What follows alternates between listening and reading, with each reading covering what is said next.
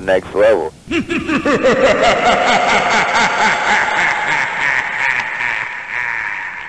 It's the battle of the mini-monsters, introducing Frankenstein, Phantom of the Opera, Dracula, and Creature from the Black Lagoon. The monsters with glow-in-the-dark features. Frankenstein is in a foul temper. Dracula flies in, fangs bared. Creature surfaces, dripping with rage. Phantom shows his fiendish face. I can't look. Is he ugly? The monster battle rages on. It's a howl. The monsters with glow-in-the-dark features, each sold separately from Remco.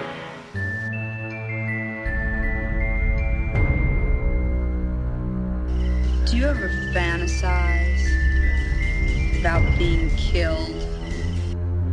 Do you ever wonder about all the different ways of dying? Violently? And wonder, what would be the most horrible way to die?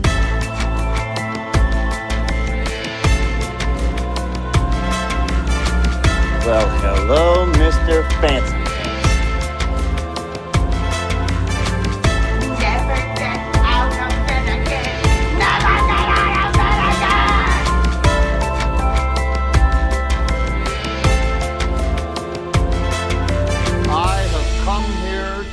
Bubblegum and kick ass, and I'm all out of bubblegum. The following program may contain mature subject matter. Discretion is advised. Anyone could see that the wind was a special wind this night, and the darkness took on a special feel because it was All Hallows Eve. Everything seemed cut from soft black velvet, or gold or orange velvet. Smoke panted up out of 1,000 chimneys like the plumes of funeral parades. From kitchen windows drifted two pumpkin smells, gourds being cut, pies being baked, and podcasts being recorded. Okay, there's no smell to that, but whatever. From the Next Level Network of Podcasts and Studio Zero, it's all girls, gills, and gore. As you're welcomed back to What Lurks Behind Podcast Zero. And I'm your host, Postmortem Paul. And alright, so this week we will definitely be covering the girls part, the gills part. Not so sure about the gore though. But whatever. Welcome back to episode 108. This is the fourth and final installment of the Universal Studios Monster Movie event of Octoberween, Shocktober, whatever we're calling it. Whatever you want to call it. This week, though, the review from 1954. The Creature from the Black Lagoon. Yep. But first, okay, so I actually was going to talk about this on last week's episode for The Wolfman. But, time restraints and whatnot, I kind of cut the review out. So I'm adding it to this week's episode.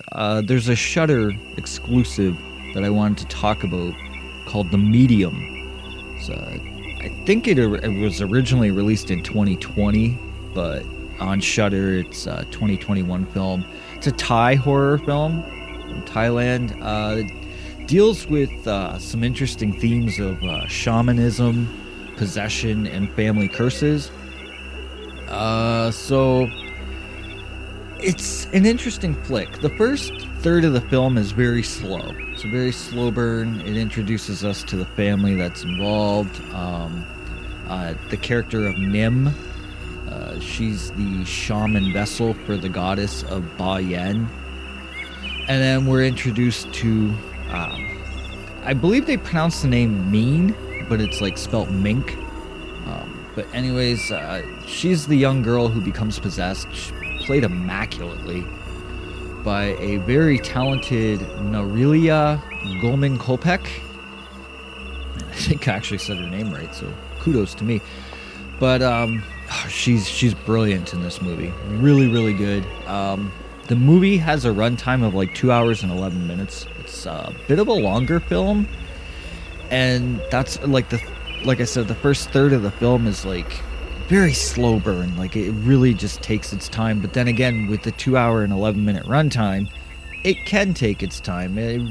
The creepy elements take a bit to get going. I will say, though, that once the shit hits the fan, it progresses quite rapidly into some of the coolest visuals I've seen in a long time.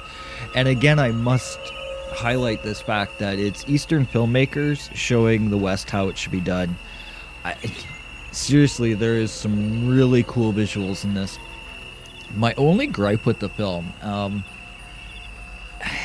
I don't know that it's an actual detracting factor, but it's okay. It's done in the way of like, sort of like Lake Mungo, how it's like that faux documentary style, but at the same time it's found footage. Like, it's got that formula where it like mixes the two. And in the beginning of the film, it works really nicely, actually. Like, it really comes off as being like a legitimate documentary or like, you know, news report of something that happened. But as the story unfolds and more of the bizarre and the violent incidents like happen, it makes no sense why someone would keep filming, especially when someone's life may depend on the cameraman's help to survive. This is something that, and so many found footage films suffer from this, is that if you have a cameraman holding the camera and someone is dying in front of you, you're not going to keep holding that camera. I mean, I know, in 2021, how many times have we seen this where you see a video on social media where something horrible is happening and there's a video of it because someone had their phone there and they weren't helping?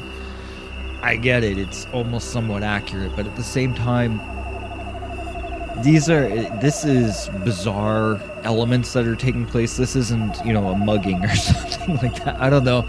It's interesting. I guess the argument can go both ways, right? Like, but it's just, when I'm watching it and I'm seeing some of the things that are happening, and it's like, I'm yelling at the TV, put the damn camera down, help them. But I say that, and then would I be that person that would help as well? Maybe not. I don't know. Probably the fear freezes, you know, the person holding the camera. And as I believe it was Blair Witch Project, when someone did a review on it, they mentioned about how, like, looking through the viewfinder of a camera almost takes the reality away, so you trick your mind into believing that it's not real. And so maybe there's that aspect as well. I don't know. Small gripes aside, though, I mean, to be fair, this movie has some really great acting performances, gorgeous shots. Some of the just the panoramic shots that they get of the environment and whatnot. It's so gorgeous. And I mean, the landscape of Thailand, I mean, really helps as well. I'm not gonna lie, if you have a Shudder account, I highly do recommend it. It is definitely worth checking out. Subtitled, yes. I know some people are like, I don't like to read my movies. I get it, but it's worth it. It really is. I wouldn't be surprised if somewhere down the road, you know, Hollywood decides, hey, this movie picked up, let's remake it, and we'll make it English. But whatever. Okay, so it's sort of different, not a film recommendation. We're going to do a music recommendation, because October has definitely been the month for some amazing music releases. As I've definitely highlighted a few times on this show, you guys know how I feel about the new Ice Nine Kills album. For me, album of the year, easily. And then, not to mention, Arch Enemy just released a new single, Deceiver, Deceiver. That one's a wicked banger. I was not expecting that. I mean, don't get me wrong, I like Arch Enemy and everything. I especially since Alyssa, what's her last name? White Glues has joined the band. She's amazing. She really was a nice replacement for Angela and whatnot. But I wasn't expecting this. I mean, this is a nice lead-in single for their new album. But then there's this album. Okay, so I have a very soft spot for albums like Nymphetamine and Damnation for a Day, but Damnation and a Day, sorry. But it's basically been since Midian that this band really had a phenomenal album that from beginning to end was a great release. I'm talking about Cradle of Filth. Their newest release, Existence, is Futile. So it got released last Friday, and I knew it was released on all streaming services and whatnot. It's been released on vinyl and on CD, and like I said, like it's been a while since I had an album that they released that really grabbed me. I mean, Midnight in the Labyrinth is a killer album, but I don't know if I can include that because it's all orchestral re-releases. Like, kind of doesn't count. I mean, it does. It's a great album, but it's just what's Cradle of Filth. They're like the court jesters of black metal. Everybody knows this, and so the new album comes out, and they've released 2 new singles, and I kind of was like, all right, whatever. But the album came out, and I thought, well, I'll give it a chance. It can't hurt. Every album they've released, I've always given a chance. And then I found that with Existence is Futile, the first time I listened to it, I was like, all right, that's not bad. It's pretty solid. And then I played it again, and I played it again. And I find that with each listen, I'm enjoying it more and more and more, actually. Especially Sisters of the Mist. I think that's track, I want to say 13. I could be wrong. I haven't really paid attention how many songs there are. I just sort of start at the beginning and let it play through, which is kind of cool because it's been a while since a Cradle of Filth album came out that I was able to just start it and let it play and repeat and repeat and repeat. It's, like I said, since Midian, basically. And I mean, let's face it, it's always a joy when I hear Doug Bradley's voice on a Cradle of Filth album. I mean, because essentially, isn't he like an unofficial official member? I mean, it seems like he's on every album, and even if it's just like these little interludes or whatever, I don't know. Doug Bradley has one of those voices that you just absolutely love. And I have to also give credit to Danny Filth here, because this is a guy who's been squelching and screaming for the last 2 decades almost. 2.5 decades. He's been doing this for quite a while, and his voice really holds up well on this release. And yeah, I get it. In the studio, you can always, tinker and tweak, vocal performances and whatnot. But I mean, honestly, this is a good record. Standout tracks that I've liked so far, I did mention Sisters of the Mist. Black Smoke Curling from the Lips of War is a great one. How Many Tears to Nurture a Rose is great. And basically the opening track, I mean, there's an intro track first, but the opening track, Existential Terror, I can never say that fucking word, but that's a great album, a great track as well. Awesome way to open the album, I have to say that. I'm not gonna lie, if I had to give this album a rating, and this was after a couple playthroughs, I mean, the first time I listened to it, I was like, I need to hear this a bit more. But now that it's become more of a regular play for me, it's about a 9 out of 10, actually. I mean, nothing is going to beat that era of Dusk and Her Embrace, Cruelty, and the Beast, and Midian. You're never going to beat those 3 albums. Don't even try. Like, that is when Cradle was at their absolute top. But this album is a nice follow-up. I'm really impressed with it. And then, not to mention that this Friday, Ad Infinitum, their second album, gets released. And if the first 2 singles of Unstoppable and Afterlife are any indication of what Chapter 2 Legacy is going to be like, I'm pretty sure I'm going to fall in love with that one as well. As well as Third Realm have also announced a new single releasing this Friday. It's their Halloween song. That was announced by Nathan Reiner. And there's also one other I want to mention. It's a little EP known as Shaman that was released by the band Orbit Culture. For those of you who may not know who Orbit Culture are, I know they're kind of... their name is picking up, but they're still a little bit under the radar. If you like Sepultura or Lamb of God, definitely check out Orbit Culture. Just saying, like... And Shaman is a 5-song EP, so let that be like a nice taste of what you'll get from them.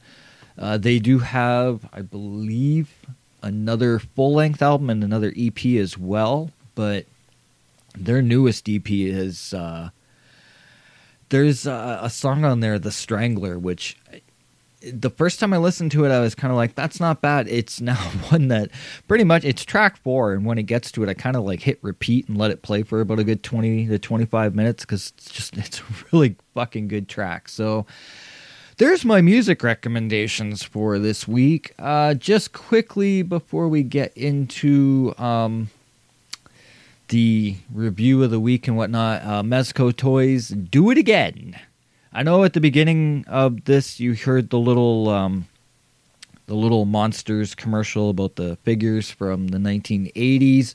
Well, here in 2021, there was an announcement from 5 Points and Mezco's Monsters Tower of Fear Deluxe box set. It's available for pre-order right now on Mezco's website, contained within this gorgeous box set. And it is actually really beautiful looking. You get 5 figures, so you get Dracula, the Mummy, Frankenstein's monster, the Wolfman, and the Sea Creature, aka Gillman. And you get this really cool, it's like a 18-inch tall diorama. It's a display diorama that you can like pose and position, set up, arrange, and like all different options. It basically, when it's built, it's like a 3-level castle, a Carpathian castle is what they, I believe they announced it as. And it's got a dungeon, a main hall, and down below, Frankenstein's lab. Comes with accessories like a coffin for Dracula or, a tomb for the mummy and whatnot. It's going for $95 on pre-order on the Mezco website with a shipping target date of March to May 2022. I personally can't afford it right now because I kind of dipped into their Living Dead dolls, the Season of the Witch triple doll set that's coming out, the 3 trick-or-treaters. Yeah, that was my big splurge from Mezco and Living Dead dolls. So I can't afford this thing right now, but it's definitely worth mentioning. Also, I felt it fit in thematically really well with what I've been doing this month for Shocktober, Octoberween, whatever you want to call it. So, I thought I would mention it. But, I mean, let's move past that now for something you don't have to wait until March or May to receive, and that is this final review from this Universal Studios Monster Movies event for the month of October, Shocktober, whatever. I really do need to think of one of my own, but whatever. Because basically, we're going to dip now after the trailer timeout. We're going to dip. See how I say that? Because this deals with a lot of water, right? So we're going to dip. We're going to deep dive into a film that's starring a bunch of men, a strong female lead, a rubber suit monster that's terrorizing everyone on a ship. No, this is not 1979's Alien, by the way. It's actually kind of funny when you describe it like that. It's like, Alien? Are we talking about Ripley this episode? Nope, not yet. We'll get to that one day, though. From 1954, it's a black and white 3D sensation known as The Creature from the Black Lagoon. Did that sound campy and over the top or what? Back in a splat, kids. Up from the depths of the mighty Amazon comes a creature to astound and terrorize the world. No. Creature from the Black Lagoon. Shocking in the realism of the screen's first underwater 3-dimension thrill. Sounds incredible, but it appeared to be human. I tell you, it's the greatest find yet. Nothing compares to it. Grimly, men of daring venture into a dread world underwater, stalking a creature of frightening fury, a creature stirred to strange emotions by its first sight of a woman.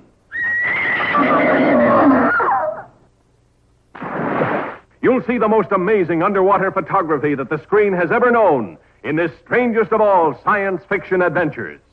Creature from the Black Lagoon, starring Richard Carlson and Julia Adams, even more amazing in 3 dimensions. I really enjoy that trailer. I think it was actually the second official trailer. The first one had a different feel and sound to it and whatnot. But that one there just sounds like it's like a radio broadcast. And I don't know. I just have a thing about that one. Which, by the way, before we get into this review, speaking of trailers, how many of you have seen the trailer for the new movie called Black Friday that's starring Bruce Campbell and Devon Sawa? If you haven't, it's posted on the Facebook page. Go check this thing out. I think it's awesome that we finally will have a horror comedy movie about the most idiotic and ridiculous day of the year. So, like, this is going to be awesome. And I mean, it's basically, what is it? It's like disgruntled toy store workers having to deal with the crowds on Black Friday, except the crowds, I guess, are like zombies or possessed demonic demons or something like that. It looks awesome. It looks hilarious. And I mean, I hope there is a ton of satire in this thing, like poking fun at every fucking moron who goes out shopping on Black Friday. I'm not going to lie. Yes, I have dipped into Black Friday sales online and whatnot, but I am not the kind of person that's going to get up at 4 o'clock in the morning and go stand outside a department store in a freezing fucking cold just so I can walk in and say, I need this VCR and I need it now. Or, well, sorry, let's get relevant, right? Blu-ray player. But that I need that, that 4K HD TV that, is regular like $2,000 and I'm going to get it for, $500, like big fucking deal. So what? Like, especially like in the United States, especially the day before is Thanksgiving. I thought you were supposed to be thankful for all that you have. And then the next day it's like, give me more, give me more. Like, you look like morons. No offense to any of you who may have gone shopping on Black Friday. I'm just saying it's a holiday that seems, well, it's not even a fucking holiday because retail workers have to work on that day so that people can get more and get more and get more, says the guy who has like thousands of physical movies. But anyways, the movie looks awesome. That's all I'm going to say. I have a weird rant about Black Friday that seems like I shit on everyone. I don't actually mean to. It's just, the day seems stupid to me. But anyways, The Creature from the Black Lagoon. Let's talk about this movie because it had several release dates, so to speak. The original Ultimate premiere was February 12th, 1954 in Denver, Colorado. And then the following day, it was released in Detroit, Michigan and Lansing, Michigan. That would be February 13th, obviously. And then countrywide, US-wide, March 5th, 1954. So I guess March 5th is technically the release date. In Canada, it was released 7 days later on March 12th. Something about Canada and 7 days later. Chucky, the TV series. In the States, they got it a week before Canada did. And we're still a week behind, even though, fuck that shit. I have my ways. And I have to add, just quickly, I mean, did anyone, y'all watched, episode 2, right? There is nothing like watching a little Chucky go walking down the street with a Hello Kitty mask on and he's trick-or-treating. Holy fuck, man. My ribs were hurting from laughing from that. I'll also add that Creature from the Black Lagoon had an Australian release date of November 10th, and the UK release was December 3rd. Because I know I have audiences in Australia and the UK, so it's time I started showing you guys some love. Okay, the film, The Creature from the Black Lagoon, was directed by Jack Arnold. And he also did the sequel, Revenge of the Creature, which came out, I believe, a year after. He also did It Came from Outer Space. He did The Incredible Shrinking Man, Monster on the Campus, the movie Tarantula. And he did a lot of TV work in the later half of his career, which included episodes for TV shows like Buck Rogers, Wonder Woman, and Love Boat. He was, though, primarily known for his work in the science fiction and monster movie genre of the 50s, such as the many I've already just mentioned. The screenplay for Creature from the Black Lagoon. I love saying that. It just has such a nice ring to it. The screenplay was done by Harry Essex and Arthur Ross, and the story itself came from the brain of Maurice Zim. Now, Harry worked on films like Man-Made Monster. I mentioned that one last week, actually. He also worked on The Killer That Stalked New York, It Came From Outer Space, and Dragnet from 1954. And Arthur worked on the sequel for this creature universe known as The Creature Walks Among Us, and he worked on the film Satan's School for Girls. And Maurice was probably best known for his writing credits on Perry Mason, the TV series. He did 8 episodes between the years of 1959 and 1963. The film review of this week. This film was produced by William Allen. And he also produced both the sequels, Revenge of the Creature and The Creature Walks Among Us, as well as doing films like The Black Castle, It Came From Outer Space, Tarantula, The Deadly Mantis, The Space Children, and The Rare Breed in 1966. You're noticing probably how It Came From Outer Space comes up a lot. It's actually, so does Tarantula. It's interesting because, what was I just watching the other day? The Movies That Made Us. And they're talking about how in the movie Halloween, how everybody that worked on that movie was all friends from other films and projects and whatnot. And this one was dating that one, and this one was brought in because they were a friend of this one and this and that. I found that when I was doing my notes for this week's episode, I saw a lot of that where it's like the same names come up a lot. And I mean, that was pretty common back in the 30s, 40s, and 50s, and it, apparently still even common to this very day. William Allen also acted in a few films, which included the 1941 film Citizen Kane, which is kind of how this project all came to be, because they met, certain people met on that production. And William Allen was also part of the radio broadcast for Orson Welles' Halloween 1938 radio production of War of the Worlds. So that's kind of cool. Cinematography for The Creature from the Black Lagoon. I gotta stop saying that because it's getting very repetitive, but I just love that title. It's always been one of my favorite titles in the Universal Studio monster films. Cinematography by William Snyder. 80 credits to his name. He worked on a wide range of projects, from westerns to science fiction, horror to dramas and action films.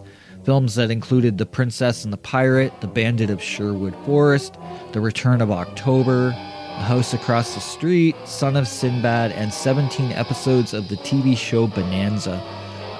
Didn't do a lot of horror. He was, did a lot, but he was all over the place. He did there basically was no genre that he wouldn't work on.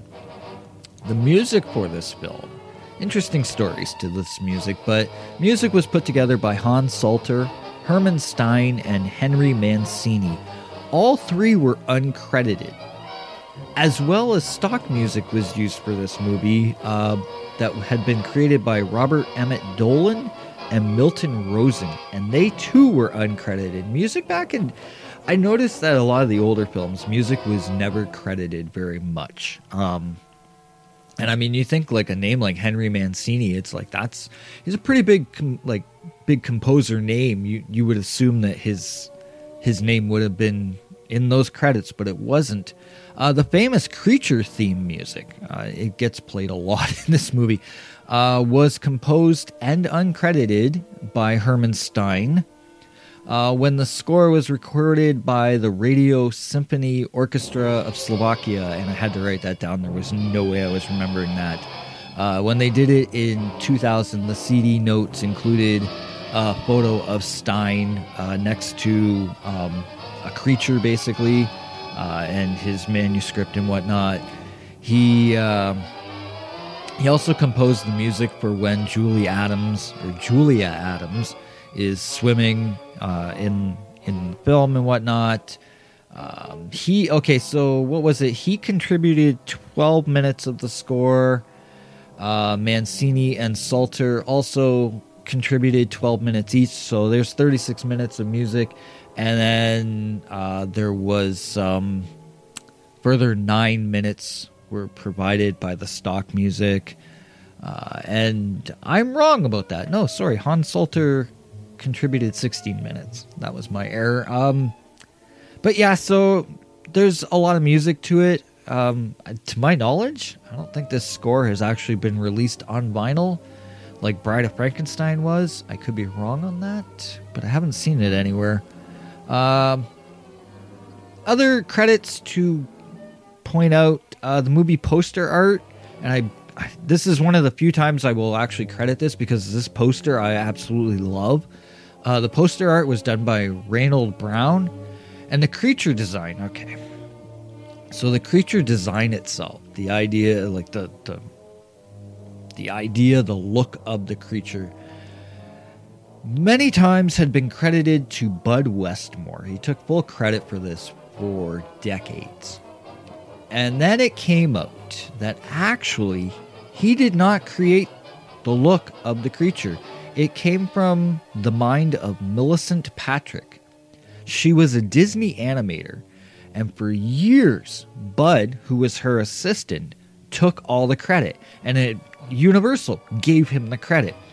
Why they chose to overlook Millicent Patrick, the only thing I can think of is because she was a woman, and back in those days, it was just better to credit a man than a woman. The digital restoration of the film was done by Brian J. McNamara, and he also did Dracula and Frankenstein. I don't know if I've actually mentioned that before, but I thought it was worth mentioning now. Our starring cast for this movie.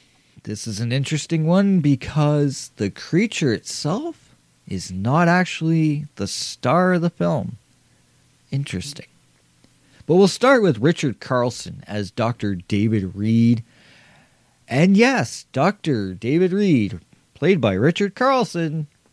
Richard is also from It Came From Outer Space. Yes, like I said, that movie gets mentioned a lot. And yes, that's where he was from. He was originally from that film, brought over into this film. He did a lot of TV work as well, which also included one episode of the anthology series Thriller from 1962. And then we have Julie Adams as Kay Lawrence, who's credited in this film as Julia Adams, who's actually born Betty Mae Adams. She changed her name to Julia after helping with a screen test for Detroit Lions football player Leon Hart. The Lions could probably use him right now, being 0-7. But anyways, his film career never did take off, but the producers at Universal, they actually were really interested in Betty. But obviously her name, Betty Mae Adams, to be fair, I think it's kind of catchy and probably would have caught on. But they had her change her name, so when she signed on, she changed her name to Julia. She then changed her name to Julie in 1955 after having huge success in the film business, and the studio was like, okay, you can change it to Julia. I mean, it's kind of weird. The whole reason why they wanted Julia over Julie was they felt that Julia sounded more elegant and Julie sounded like more, I don't know, like fierce, which is kind of weird. Like, I don't know, I wouldn't have thought of that, but a big part of her film success, though, did come from this movie, which is a movie she almost turned down. That's when you think about it, sometimes those weird films where it's like you hear those stories about how they almost passed up on it, and she didn't pass up on this, and kudos to her because it made her a household name. Sadly, she did pass away in 2019. Moving on to Richard Denning as Dr. Mark Williams, 113 acting credits to his name, which included projects like Unknown Island, The Black Scorpion, Creature with the Atom Brain, and Alice Through the Looking Glass. Moving forward to Antonio Moreno I think it's Moreno, not Moreno. He played Dr. Carl Maya, and he started acting in 1912, actually, in a short called Iola's Promise, and was also in films like The Mark of Cain, The Invisible Hand, The Whip Woman, and The Mark of the Renegade, but he wasn't known very much for his acting in horror or B-movie genre or science fiction. So this is kind of like a rare occurrence for him. And then we move on to our captain, Captain Lucas in this film. Oh, I love this guy. He's a lot of fun. Played by Nestor Paiva. And Nestor was also in films like The Green Hornet Strikes Again, The Crystal Ball, which if you've ever seen that, stars the gorgeous Paulette Goddard, who was from movies like The Cat and the Canary and The Ghostbreakers. Yes, before there were Ghostbusters, there was Ghostbreakers, a 1940 horror comedy with Bob Hope and Paulette, obviously. But getting back to Nestor, obviously, he also returned for the sequel of The Creature, the Revenge of the Creature film, as well as he was in the movie Tarantula, and he did a ton of TV work as a character actor as well. Okay, moving on to Whit Bissell as Dr. Edwin Thompson. 323 acting credits, which included roles in films like The Magnificent Seven, Soylent Green, and The Time Machine. Also films like Riot and Cell Block 11, The Atomic Kid, I Was a Teenage Werewolf, and I Was a Teenage Frankenstein. You like them teenage werewolf and Frankenstein movies, I guess. So yeah, he 323 acting credits, so busy man. Finally, to round out the cast, we have Bernie Gozier as Z and Henry Escalante as Chico. They were like the two assistants on the boat, basically. And then the Gill Man was played by two actors, both stunt actors. One was Ben Chapman. He did the on-land Gill Man. And Riku Browning as the Gill Man underwater. There's a lot of underwater shots in this film, and Riku was the one who did those shots. The runtime for the movie is an hour and 19 minutes long. It is rated G.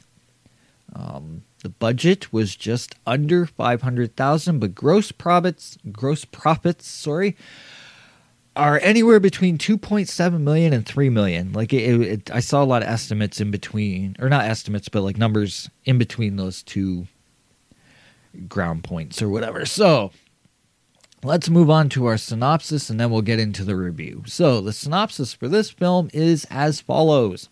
Remnants of a mysterious animal have come to light in a remote jungle, and a group of scientists intends to determine if the find is an anomaly or evidence of an undiscovered beast. To accomplish their goal, the scientists must brave the most perilous pieces of land South America has to offer. But the terrain is nothing compared to the danger posed by an otherworldly being that endangers their work and their lives.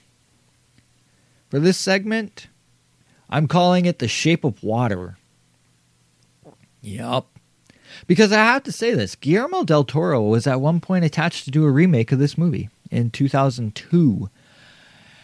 And he wanted to do it through the eyes of the Gill Man. He wanted to show the romance, and that was the other thing, he wanted to make the romance successful. Not just that it's this Gill Man going after this woman and everyone's trying to stop him, and ultimately the Gill Man doesn't get the girl.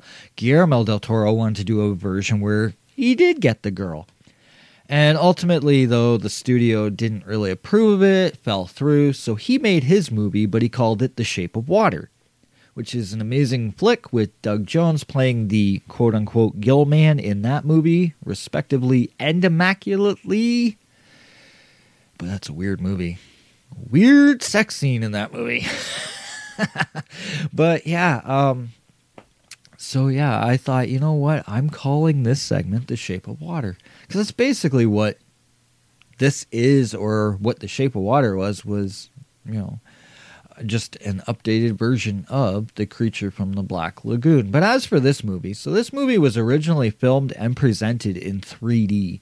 The idea for that came after the movie House of Wax had a very successful run with a 3D presentation. Ultimately, though, most people have just seen this film in 2D, although the 3D version, I believe, is now available on the Blu-ray and I think, no, not the DVD, but I believe the Blu-ray has the 3D quality as well. Although, from what I've heard, it's really not all that spectacular. I mean, 1954 3D is not up to the level it is, obviously, in today's day. But after House of Wax was very successful, they brought in Jack Arnold to direct, and it was decided that the film would be 3D. Despite the fact that most people only saw it in 2D, though, and not as, because the 3D run didn't go as successful as they'd hoped. The movie did still kill at the theater, nonetheless. So, kudos. Of the Universal films, all of them that I have talked about over the course of course of 3 years, because if you go back to, I think it was episode 44 was when I did Bride of Frankenstein, but of all of them that I've done most recently, this is the only film basically where the monster of the film, the title of the film, is not played by a famous or iconic name, nor is it actually the starring role. No Boris Karloff, although he was rumored to have possibly taken on this role. No Bela Lugosi, no Claude Rains, Lon Chaney or Lon Chaney Jr.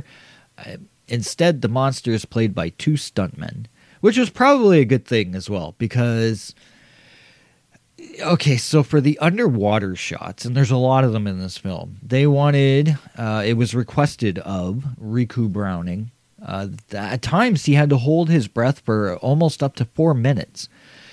And the whole idea was because he's wearing this bodysuit, he's got the mask on and whatnot. If he would have taken breaths, or if he would have had like a tank on him or anything like that, there would have been air bubbles. They didn't want air bubbles showing from the mouth or head area of the creature, from the nose or anything like that. So there was no air tank added to the suit. He had to hold his breath, basically. 4 minutes is a long time. I have a hard enough time holding my breath for 30 seconds, let alone 4 minutes.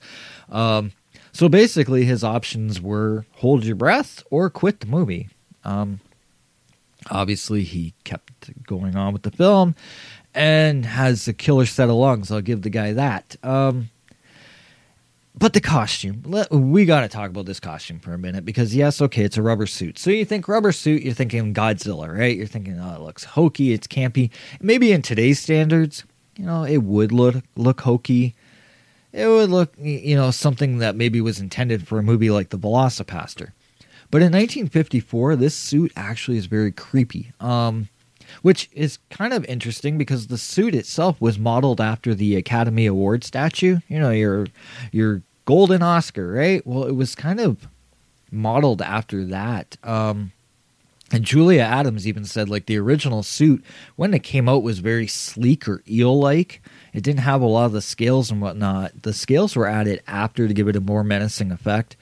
And pretty much after most of the alterations were made to the suit, it looked a lot less like the Oscar statue. But the original look was to have that. There's some cool scenes, especially early in the film, when we see the webbed hand reaching out of the water. I mean, it's a really cool photographic shot. Doesn't really make any sense, though, because, like, what is the creature trying to do by doing that? Like, feel around for some loose change? Or, I don't know, does he have a foot fetish? Is he trying to grope some of that Julia Adams foot? Like, I don't... It's a really cool shot, and it really has a creepy effect, but it really, again, like I said, I think it's there to tease the audience. I mean, that's obviously what it's for, but it kind of makes no sense. But, I mean, this movie it's all about the shots. It's all about the look, the aesthetic. Because, I mean, yes, there's dialogue to this film. There's quite a bit of it. But and the reason why is because it's quite a bit of exposition, really. I mean, but this movie, it really bases itself on the images over the vocal substance. And, I mean, the fact that the movie was originally presented in a 3D format, I guess, is one hint that, the visual experience is what they really wanted to sell. The amount of underwater scenes, which are shot quite well, but and I should say are shot quite well by the assistant director, James Curtis Havens.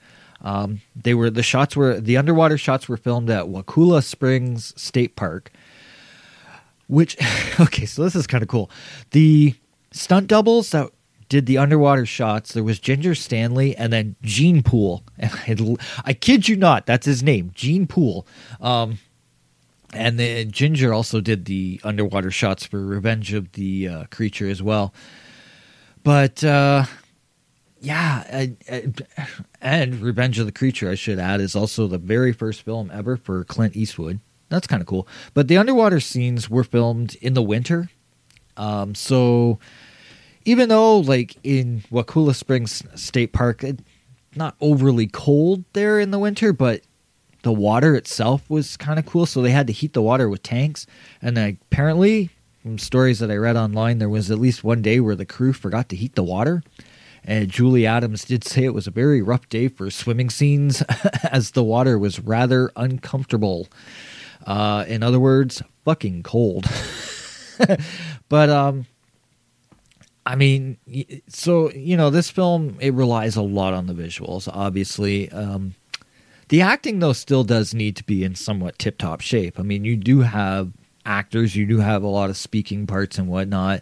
And I will say that it's more or less quite solid. Julia Adams is definitely the selling point of this movie. Sometimes almost upstaging the creature itself. In many cases, a lot of people talk about her performance over the creature. I mean, the creature, you gotta remember, there's no speaking parts for him. He just kind of grunts, he growls, and walks around, right? And it's not like, because I recently just watching that, the movies that made us Halloween documentary and whatnot, you know how Nick Castle, like everybody always says that, like, how he had like a certain walk. According to Nick Castle, John Carpenter just told him walk. He never really said that he had a specific walk or anything. With this, I mean, the movements above ground just kind of moves and whatnot. It's more the movements underwater. Riku Browning's movements underwater, they have like a fluidity to them, right? And you can tell, obviously, he was an underwater stuntman. He knew how to move his body and whatnot. Ben Chapman above ground, well, I mean, he moves, but again, it's probably one of those things where they never really told him how to walk. They just said walk, and he did. But as I read from many film critics and different reviews I read up on and whatnot, I mean, it's Julia Adams that really takes a lot of the center stage. Let's be honest, I mean, a lot of people went because, you know, they saw this film because, why? Because she's a gorgeous woman, and she's in a bathing suit for quite a few scenes in this movie. So I'm pretty sure there was that. I also want to point out just quickly the themes of the movie, which, a lot of people will say this is a simple film, which it really is. It's, you know, a creature falls in love with a woman and wants to whisk her away. There is that element of the film and whatnot. But there's also the themes of man versus nature. You know, you have this team of scientists, and they discover this fossilized skeletal hand, bigger than a human hand and whatnot, and they want to discover it, find it. They have to know if there's more of them on the earth. And they find out that it's from this Amazon jungle, this lagoon. They go and, you know, they get the boat that's named Rita. And they basically, which is kind of funny. I was thinking about that because I know it probably has no relation whatsoever, but it was something that kind of hit me funny. Was in the TV show Dexter. Dexter has a boat and he has a girlfriend named Rita. And in this, the boat's name is Rita. So whether or not that is a throwback, probably not, but I did find that kind of interesting. But yeah, you have the whole man versus nature theme that's going on in this. You know, these scientists, they're out to find this creature because they want to study it. They want to, you know, there's the whole we must conquer, right? And then you have the attraction factor, which, or what they would call the laws of attraction, whatever. But you have the creature that falls in love with Kay. You also have between the two men, Mark and David. You know, there's like this jealousy factor that, you know, because Kay is with David, but was with Mark before, and Mark still obviously has feelings for Kay and whatnot. So, I mean, I know this whole review I've called her Julia Adams. She does play the character of Kay, which I might also include here, the character of Kay. This is something that I kind of enjoy with this film, because while it might seem like she's another damsel in distress, she's actually quite a strong character. She really does hold her own in many of the scenes, especially being surrounded by a group of men, because everybody else in this film is a male except her. She's the only female, and she's being pursued by a male creature. And when I say that, I could be talking about any one of three: the creature itself, the Gill Man, or two guys. I mean, go figure it. In their own way, all three are kind of like hell-bent and in love with her and, you know, wanting to make her their own kind of thing. But the thing is I would with the character of Kay, this is something horror films have been doing for ages, and that is strong female roles. Yes, I get it. Okay, so the slasher genre kind of made some women come off as weak and easy to kill. They were the damsels in distress and whatnot. They also did that with men, though, I will say. I mean, but the thing is this isn't a slasher flick. This is Alien without the xenomorph, LB-426, and, well, acid for blood, kind of. This is like more of the tame version of that science fiction juggernaut, kind of. Okay, maybe not, but it's just funny that, like, earlier when I described the movie, and I was like, sounds just like Alien. But that's the thing with B movies and horror flicks and whatnot. Even going as far back as 1954, you know, we did have strong female characters. I know it's something that is like this huge push in, you know, 2020 and 2021 because whatever, it markets the films better or whatever, but we've been doing this for a long time. It's not something that's kind of new. And there's another theme I'd like to point out in this film as well that's kind of interesting and somewhat relevant into today's day, is the idea of science versus the safety of people. Because scientists wouldn't gamble with people's lives over the need to have answers and trophies for their scientific queries, would they? They wouldn't do that, right? We wouldn't consciously put people into harm's way with something we're experimenting with just so we can see what the results are. I mean, we wouldn't do that, right? I mean, because especially in this movie, and let's stay relevant with the film, but when David is basically suggesting that they need to leave the creature be, and, you know, Mark is insisting, no, we need to capture this. We need to have it. And he doesn't care who's put in harm's way. I mean, people are dying, and it's like, well, we're not going to stop this until we get our creature and whatnot. But,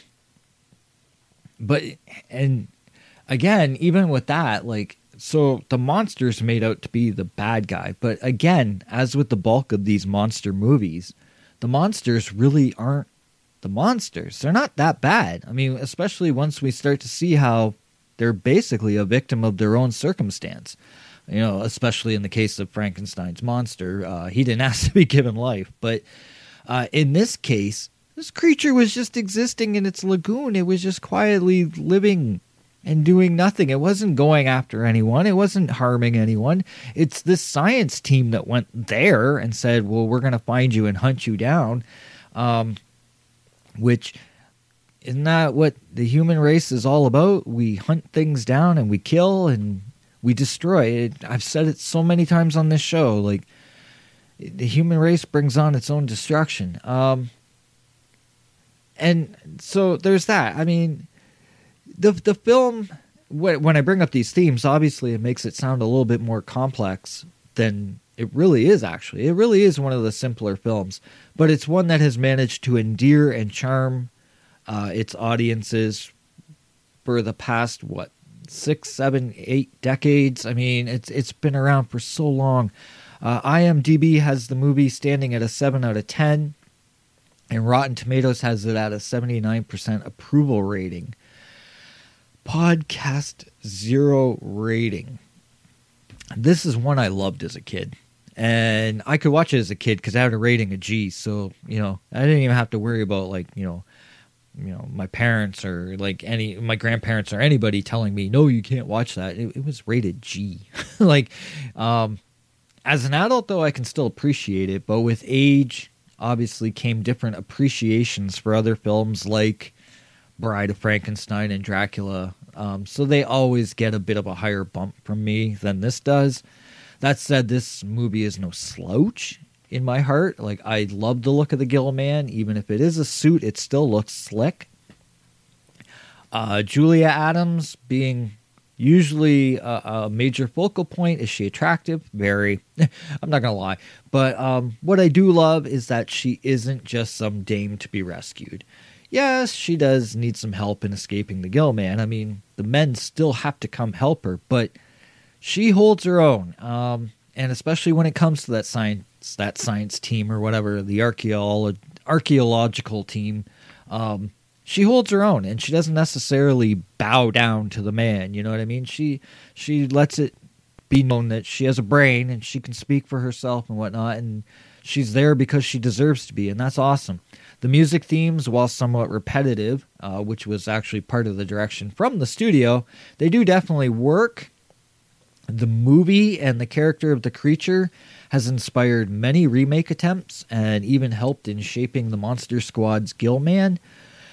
That was played by Tom Woodruff Jr., who after doing the Monster Squad headed to LV-426 as he worked on some of the Alien films in the series. So again, there's this correlation between the Gill Man and the Xenomorph.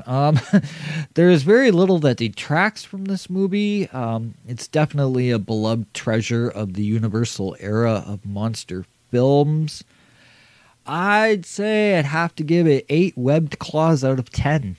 Yes, it's a solid movie. Again, if you're looking at it through the eyes of someone in this century, okay, so you're going to sit there and nitpick on the fact that it's a rubber suit and whatnot. Rubber suit, that I might add, they technically had 2 different kinds of suits. One was darker than the other one, and I guess the darker one was for the above ground shots and the lighter one was for the underwater scenes and whatnot, because of the way it would film, right? Yeah, it might be a rubber suit movie, but it's one of the better ones, obviously. I think of the 3, I've always loved the original the best. I do like the other 2, though, as well, Revenge and The Creature Walks Among Us, but this one, it definitely has a personal spot in my heart, and it'll be there till the day I die. I really do love this movie. So yeah, 8 out of 10. On that note, not only do I have to thank you for listening, I have to thank you for joining me the past 4 episodes, obviously including this one, on doing this whole Universal Studios monster movie event thing. It's the first time that I've done a themed event that I did consistently 4 weeks in a row, but that like allowed me to just gush and rave and love and not have to be so critical all the time. Some movies I know I've been a little bit more critical, or I've been critical of the perception, like the fan reception and whatnot, and then obviously the social media aspect, which usually leaves a very sour taste in my mouth. These films don't have that, and I've noticed that, like, even when you do see people online commenting about them, even if they do kind of poke fun at, like, you know, a man in a rubber suit, or, you know, Frankenstein looks a little like kind of hokey compared to what he could look like today, you will notice though that people still always love these films. They might put something above it. They might take like an Evil Dead or an Exorcist or something like that and say, well, that's my ultimate favorite. I'm no different when it comes to that. Return of the Living Dead is still my all-time ultimate favorite film, along with movies like The Thing, Pieces, obviously, with my 100th episode for the show and whatnot. I mean, there's films that I love more than these, but these are great films, and for the past 4 weeks, it's been a lot of fun to really deep dive into the history of these movies, and not to mention that a lot of these movies that I've talked about, well, all of them, you know, came from decades ago. I wasn't focusing on movies from 2002 or, you know, 2019 and stuff like that. These are like older films. There's an appreciation that has built up throughout the decades for these movies, and it was a lot of fun to really do some research. I learned a lot myself. Like, there was a lot I didn't know about these movies, and going into this, watching documentaries, reading reviews, reading, behind the scenes and interviews and trivia factoids and whatnot. So a lot I learned about them, and it was a lot of fun to do that. So as much as I always thank you guys for listening, I also want to thank you for allowing me to do this, which I might add, just looking at the numbers, I mean, these episodes have been well received. A lot of people are checking them out. So I thank you so much for that. And also, if you're new to the social media pages, specifically the Facebook page has really been booming lately. Welcome, and I hope that I don't annoy you, that you run away. But yeah, it just so much has been awesome this month. It's really good. If you don't know, I will let you know that you can find the podcast on pretty much most major podcast streaming apps, which include Spotify, Apple, Google, FM Player, Podcast Addict, Podbean, whatnot. It's out there. Pretty Audible has it. Amazon Music has it. So it's a very easily accessible podcast. I think that's also helped bring the numbers up as well, is that it's so easily accessible. On social media, 3 formats: Facebook, Instagram, Twitter. I will never have a Snapchat, or I will never have a TikTok. It's just not my thing. Social media. If you're new to the show, you know, or you wouldn't know, but you'll find out I'm not a real big fan of it. If you've been around a while, you obviously know that. But I still try to go out and do the social media thing. Like I said, just posted tonight the Black Friday trailer for the trailer for that new movie Black Friday with Bruce Campbell and Devon Sawa, and it looks like it's going to be an absolute riot. Check it out for sure if you haven't already. I'm also going to announce next episode. Next episode is going to be different. It's a Halloween special. Tentatively, I'm aiming for a Sunday release for this next episode. I'm really hoping I can have it ready and set to go for the Sunday. Being Sunday is actually Halloween. But I'm doing something. I got inspired by watching a lot of different YouTube videos and whatnot, so I'm doing something a little bit differently, in which this next episode that I'll be doing is a ranking episode, a countdown ranking from worst to best. And what better franchise to do it with than Halloween? So, the next episode 109, will be a Halloween special and it's going to be a shorter episode because I'm not reviewing the movies. I'm just basically going to tell you why, I'm going to tell you my, what is it? We're at 12 movies, I think. It'll be basically my top 12 and why. And that will be the special for episode 109. Like I said, aiming for Sunday. So that's that. I'm pretty much done talking. And you're probably done listening to me talk anyways. So, actually closing out with a track today. A Louis Armstrong track. And you're like, wait, what? He's not going to play Ice Nine Kills? Nope. We're going to close out with some Louis Armstrong, a song called Spooks. But before I do that, I got to let Al take it away. You need to shut the fuck up. Hey, lick my plate, you dog dick. See, you guys, you never listened to me. I said that there was going to be trouble, but you didn't listen to me. You guys are crazy. You guys are self-destructive. There's a funny farm and it has your names written all over it.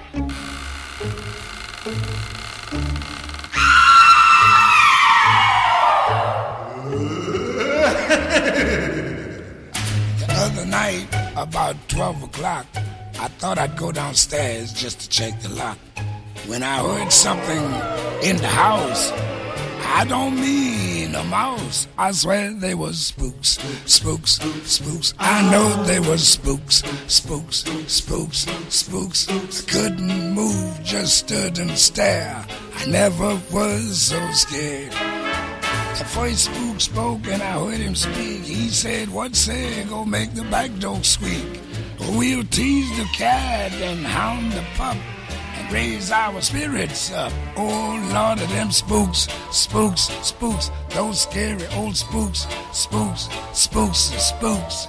You don't have to take my word, but I heard what I heard. The next spook spoke, he said, suppose we make the faucet start to drip and make the shutters shake. You let me know just what you want. This is my favorite haunt. Beware of them spooks, spooks, spooks, them mischievous spooks, spooks, spooks, spooks. I ain't spoofing, man, I mean that I've seen what I've seen.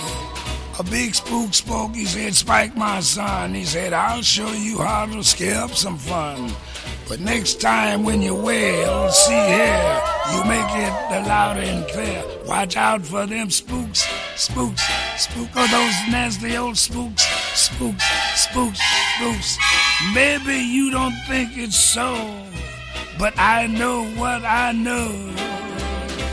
The last spook turned to his spouse and frowned, said, I thought I told you to wait in the ground, but you look awful cute tonight. In fact, you look afraid. He's talking about spooks, spooks, spooks, real genuine spooks, spooks, spooks, spooks. No, you stop putting up your dukes. You just can't fight them spooks. I'm cutting out of here, man. I don't dig this job, no. Wait for us, wait for us, wait for us, wait for us.